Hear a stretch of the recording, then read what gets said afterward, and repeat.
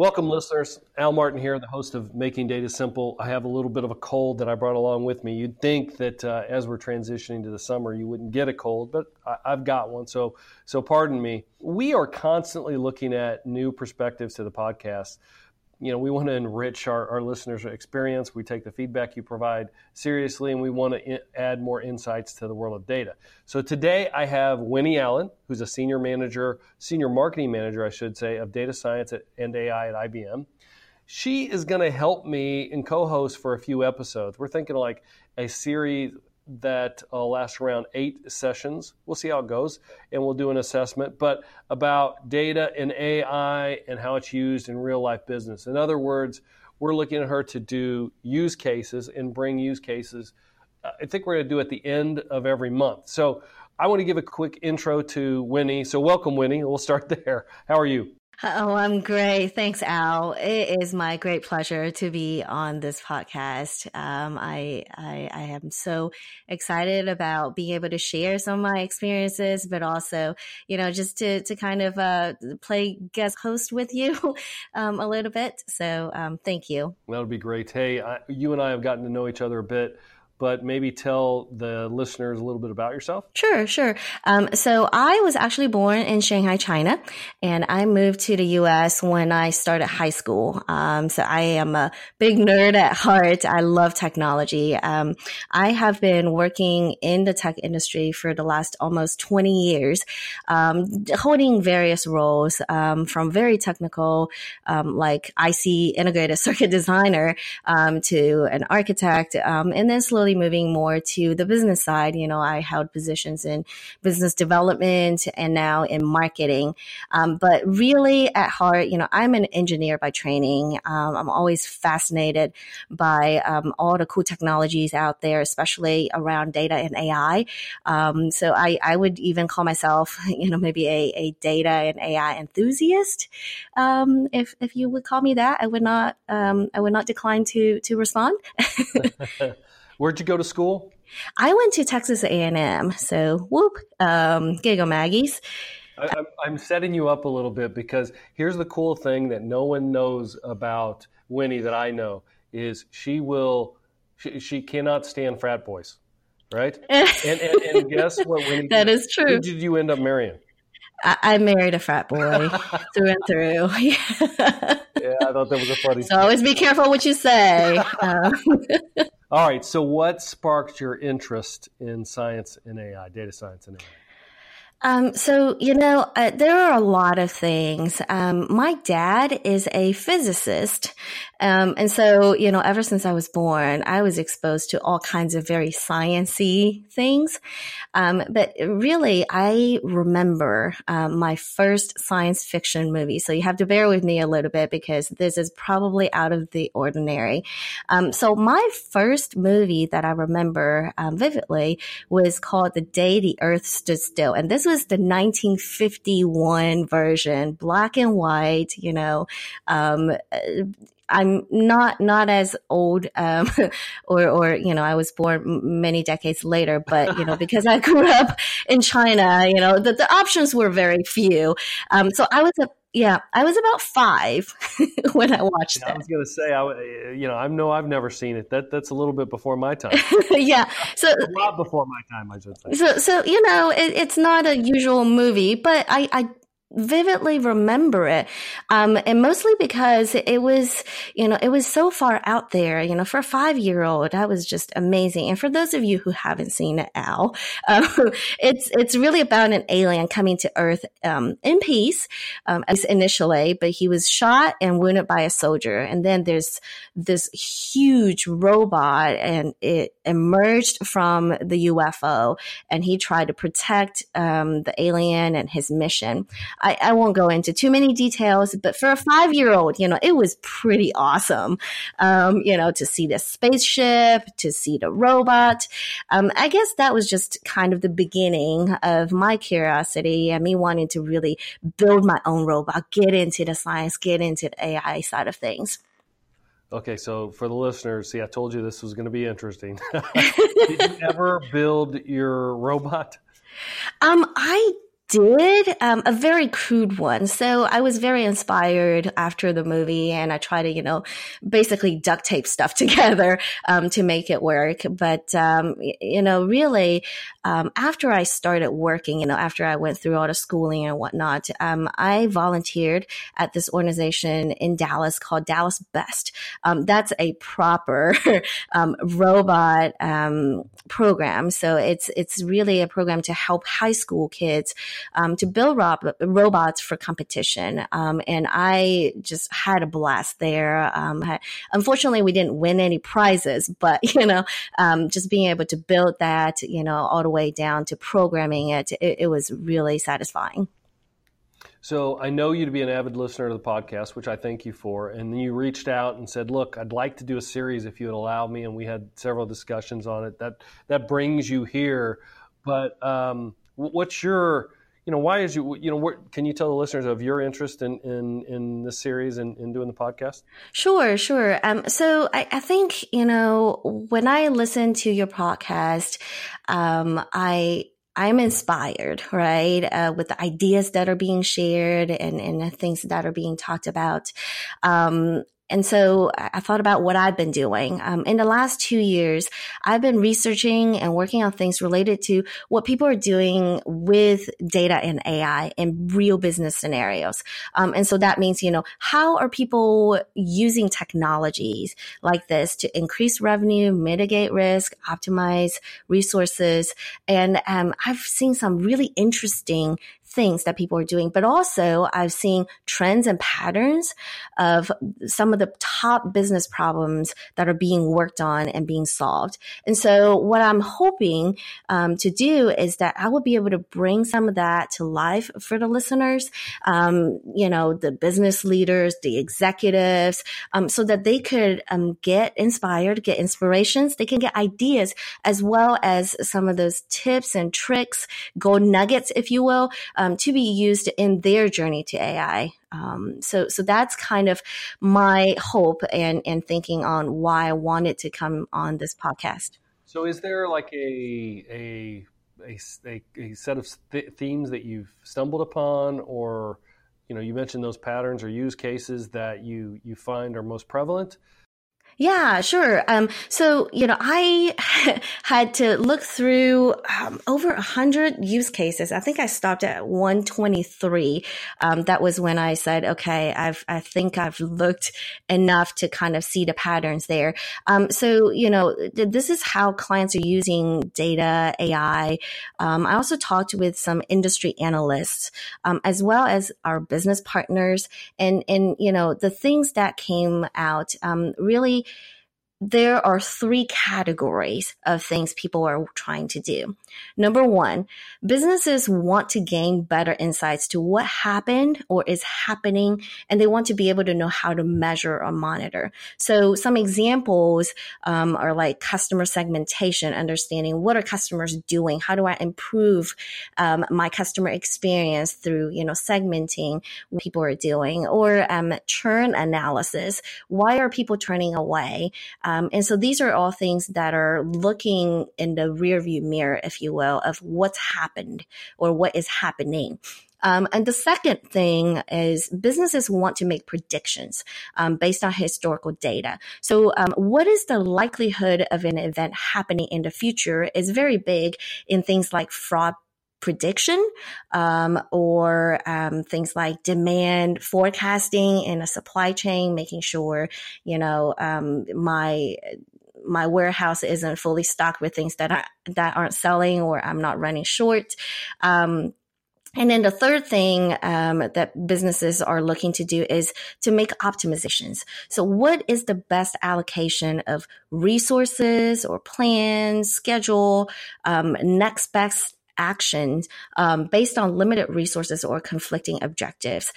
So think about things like pricing optimization, right? Especially in like insurance, you call up the insurance adjuster, or not adjuster, insurance person, and you say, hey, I want a homeowner's insurance, right? What does that price look like? Or things, in HR like staff allocation. Okay, resources,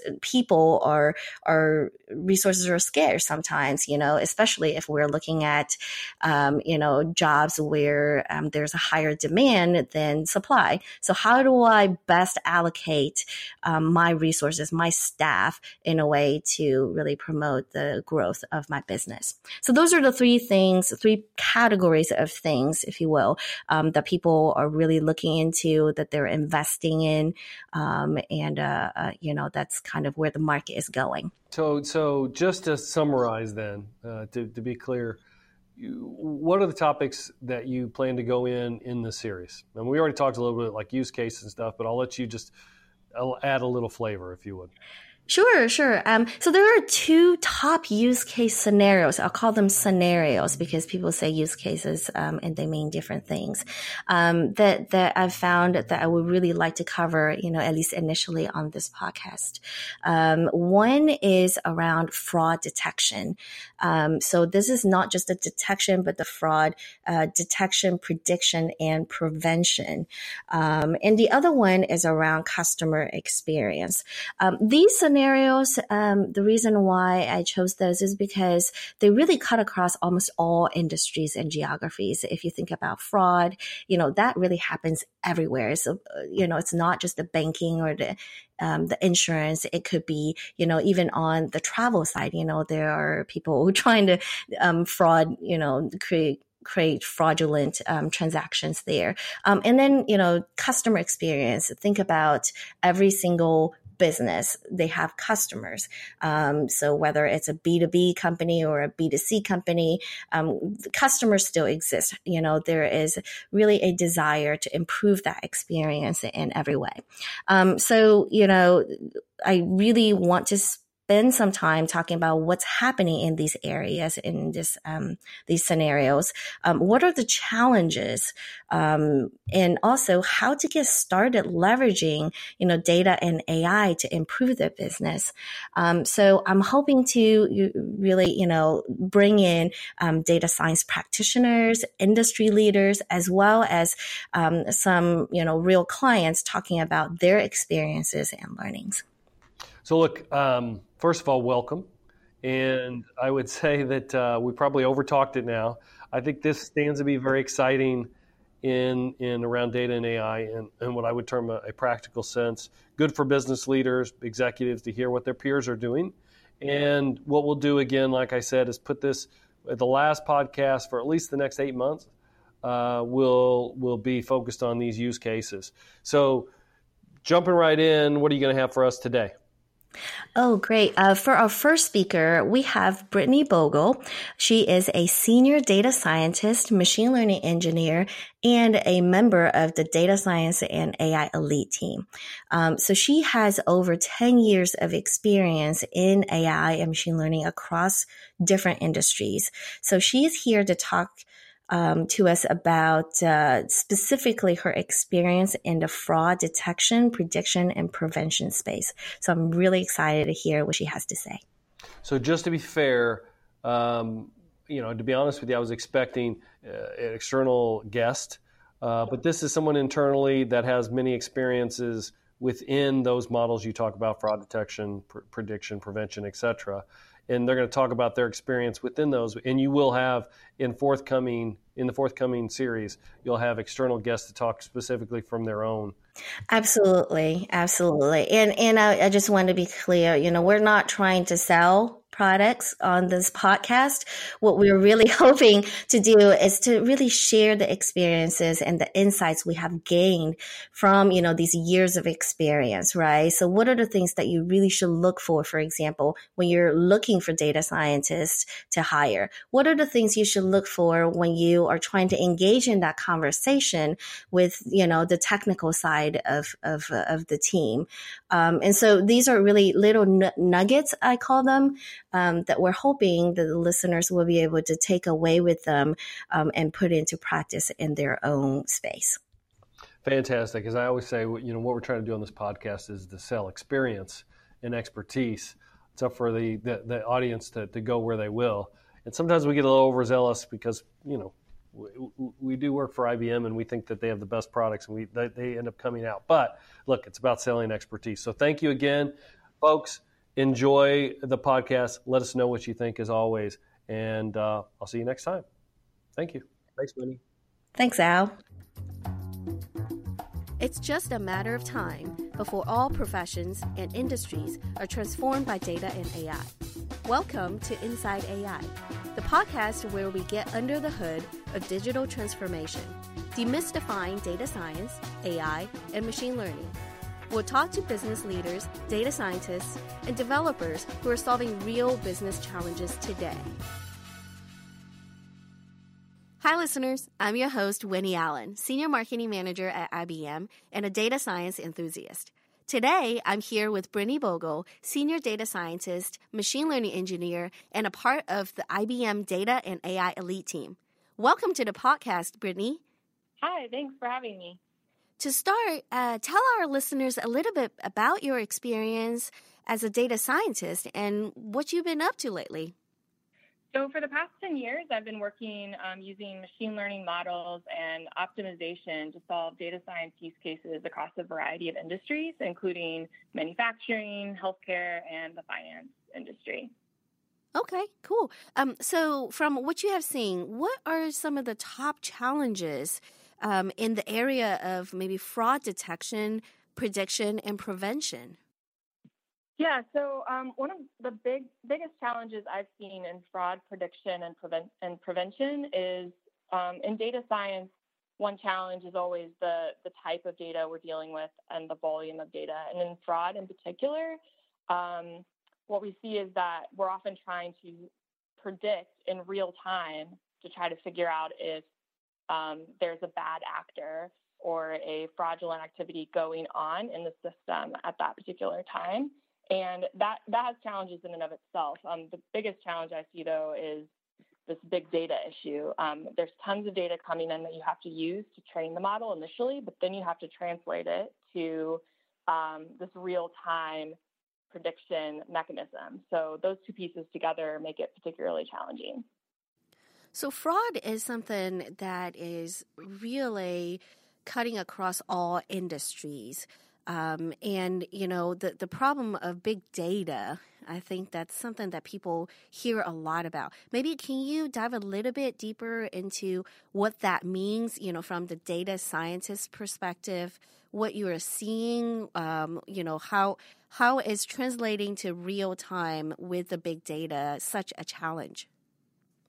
Yeah, so from data science perspective, a lot of times our challenges are either falling into this big data category or this category of the data sitting in a lot of places and having to combine them all together. And I think in fraud, we see that both of those challenges exist. And in big data in particular, the challenges are oftentimes that data scientists are not, how do I say this? Like they're not as trained, they may be trained to build models, but they may not be trained to handle big data. So that's a learning process in and of itself. It's something hard to pick up in school or even in workplace settings, because a lot of times as a data scientist, you're starting out with little clean data sets, and you're not, the only way you can really get that exposure and that experience is through on-the-job introduction and kind of jumping into a problem that has big data in it. There's not a lot of sample data sets out there to kind of train you in that ability. So, you know, whenever I worked on this use case with a bank where we were trying to do fraud prediction, it was actually the first time I'd ever had to deal with big data in this particular type of use case in a bank. And all the data scientists I was working with at the client, it was also their first time. And so what we're doing is we're diving into this Hadoop data lake, essentially, where all the data is sitting. We're struggling to figure out along the way and learn ourselves how to pull it in and integrate it. But at the same time, we have this deadline. So yeah. It's kind of like and a lot of data science is like that, actually. Data scientist is such a wide field, and people have a wide background that any particular problem you might be asked to tackle, you might have to learn on the fly, simply because there was no way to actually get that experience ahead of time. So that's actually what I saw a lot of. We had one data scientist on our team in that use case. He was an amazing modeler, but had never dealt with the cleaning or linking the data process. That was his first time. And then we had another person who was more of a developer, who knew how to build apps, but had never really thought about the modeling side. And so all of us were kind of like swapping skills and kind of learning from each other during that process. Yeah, so thank you for sharing that. So I heard that 80% of a data scientist's job is to clean data, and it sounds like this is exactly why, right? Real life data cleaning isn't something that you learn in, say, the classroom, but it's something that you really have to dive in and understand the data and really be able to sort it out, if you will.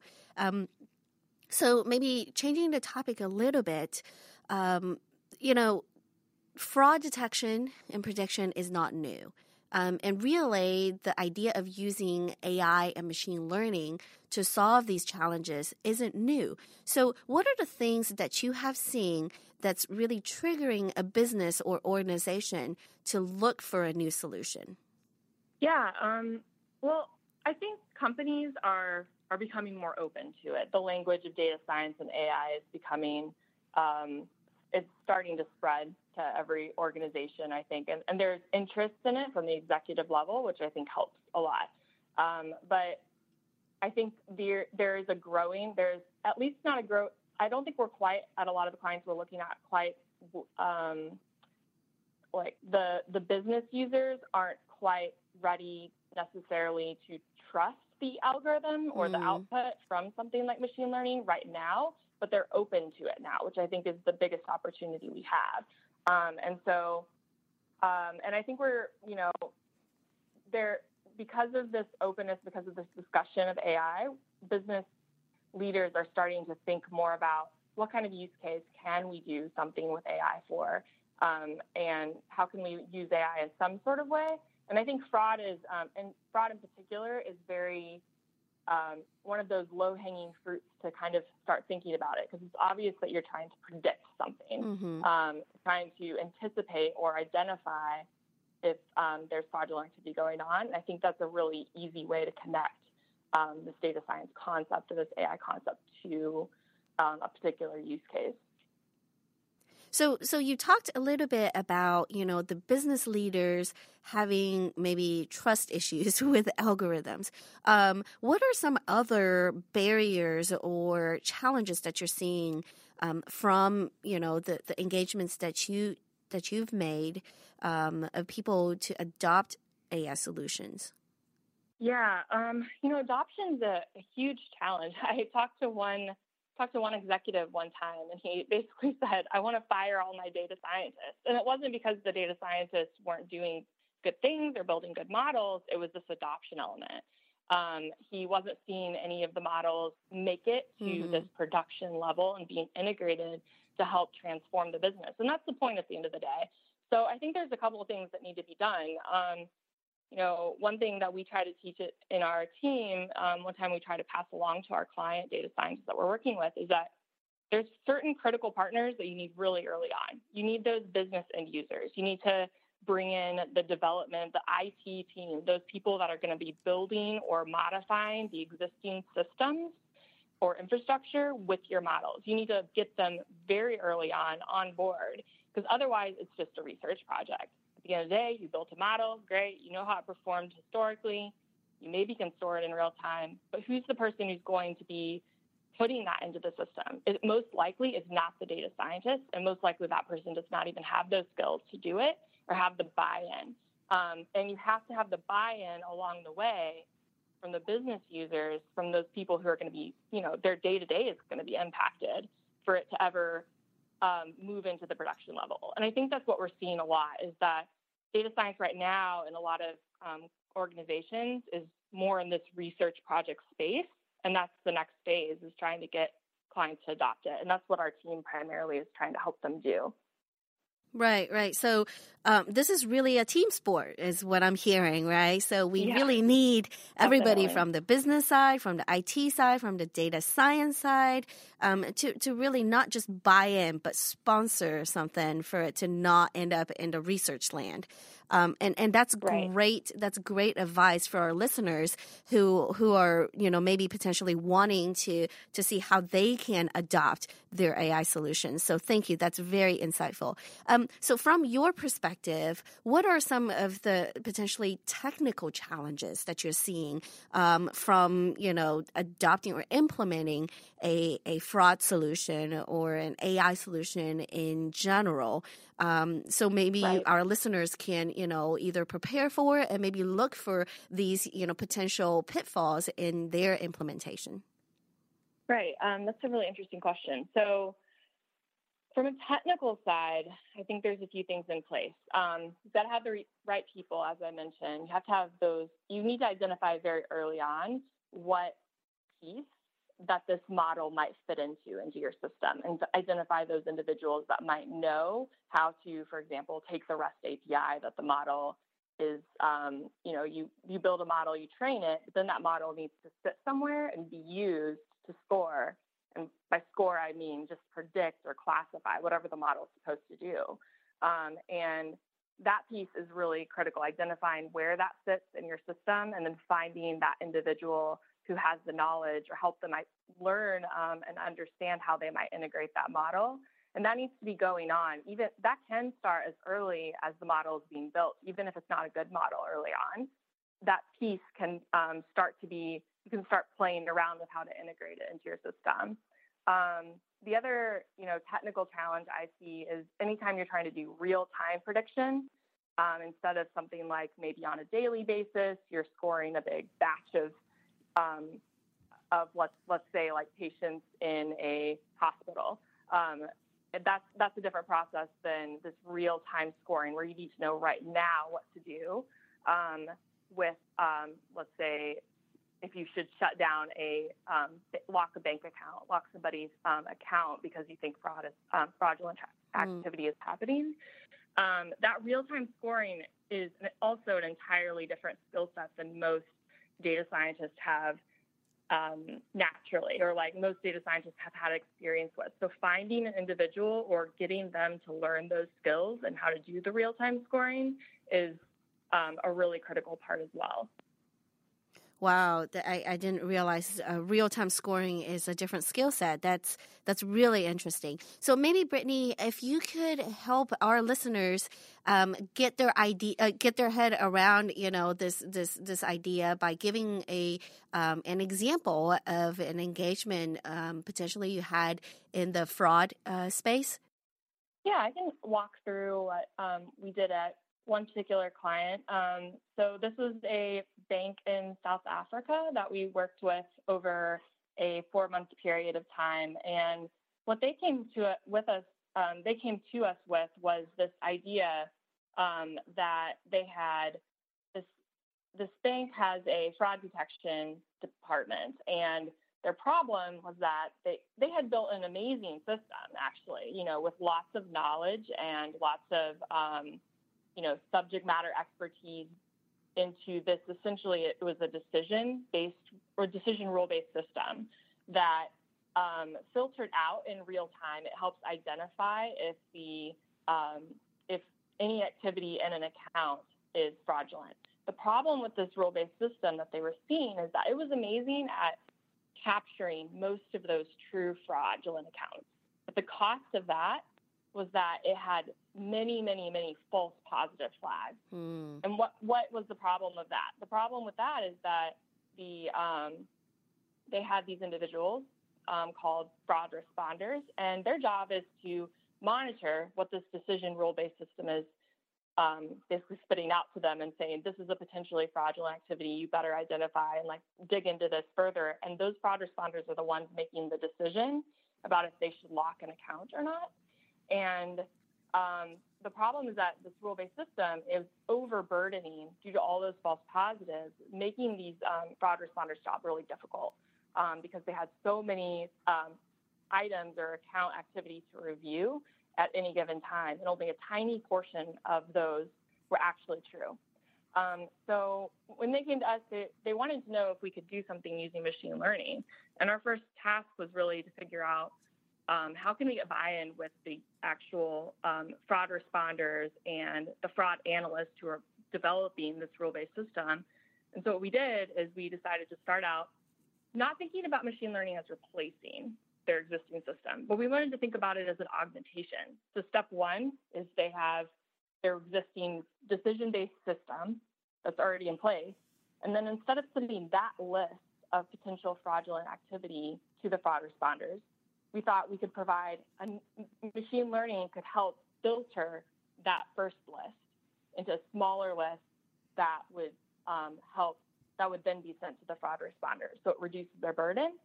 And by taking that approach, we were able to interview the fraud responders, we were able to interview the fraud analysts, all these individuals, capture all that domain knowledge they have, turn it into potential predictive information that can go into the model, and then build the model. So we're taking all that information that they have, and we're actually putting it into the model itself and alleviating that fraud responder burden a little bit. And what we were able to see through that use case is a reduction in the false positive rate by over 50%. Wow, that's quite a bit. So in terms of dollars and resources, 50% is quite a big impact to what they're able to do, right? So that's a great example. Thank you, Brittany. That's really interesting to hear about the false positives. I think as consumers, we have all experienced that, having our account locked up or whatnot, right? So very cool. So you mentioned a little bit about this is a 4-month engagement. Is that typical for your engagement? And how long do you say typically it would take a business to see any improvement or return on their investment? Yeah, that's a really good question. So the first part of your question is that typical for our team? So it was due to the location of the client and just all the travel and back and forth. This engagement was a little bit longer than we typically do. Most of our engagements are we try to get them done in about a 6-week period of time, 12 weeks if you want to move it into production level environment.